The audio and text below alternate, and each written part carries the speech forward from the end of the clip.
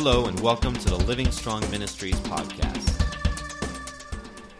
We got Cheerios. Oh my gosh, here. oh look at that. Oh, I love flea markets. Not me. I just don't get it. Why are we walking around looking at a bunch of useless stuff? Useless?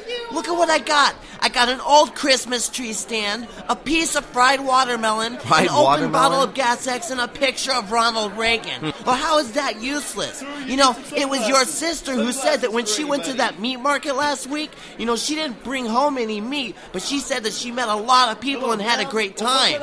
This is the same thing, you know? I'm having a great time. Look it. I don't think it's the same thing. My sister didn't go to an actual meat market. Look there, it's a broken teacup. Look, put it down.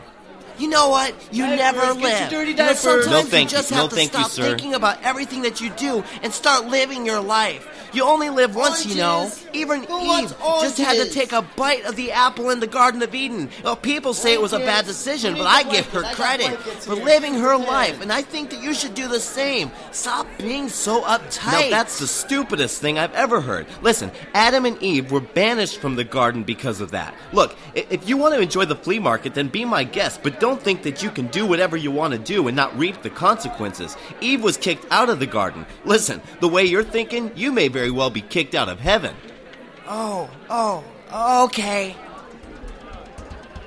Well, I've been to some flea markets myself and have purchased my share of useless stuff. In fact, I think many of us have. That's what garage sales are for, right? Well, let me ask you, are you wandering around the world as if it were your flea market, doing whatever you want to do with your life? Have you been living contrary to the way that God would want you to live, in search for that temporal pleasure, in search for that worldly lifestyle? Listen, this pursuit will not go without consequences. As we look in the book of Genesis, we see that Adam and Eve were given the best of the best fruits, the best vegetables, even the best water. They were free to do what they desired, but God told them to stay away from one tree and one piece of fruit. And as we all know the story, Eve was tempted by the devil and she took a bite. And rather than tasting the taste of a wonderful fruit, she tasted disobedience to God. She tasted separation from God. And as a result, she and Adam were banished from the garden. You see, this life gives us plenty of opportunity to gather the things of this world. The lust for power, money, and riches are things that all of us have been tempted to chase at one time or another.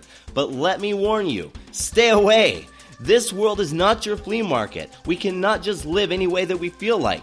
God desires that we would live with one mindset, and that is to please Him and Him alone. So if you've developed a mindset to please yourself without considering the consequences, I encourage you to stop. Turn your eyes to the Lord and chase Him and Him alone. Not only will you enjoy your life, but you won't be kicked out of heaven. In fact, you'll be able to confidently say that you've got a place reserved for you in the kingdom of God. My name is Joe Pranito with Living Strong Ministries, encouraging you to live strong. Visit our website at www.joepranito.com. That's www.joepranito.com.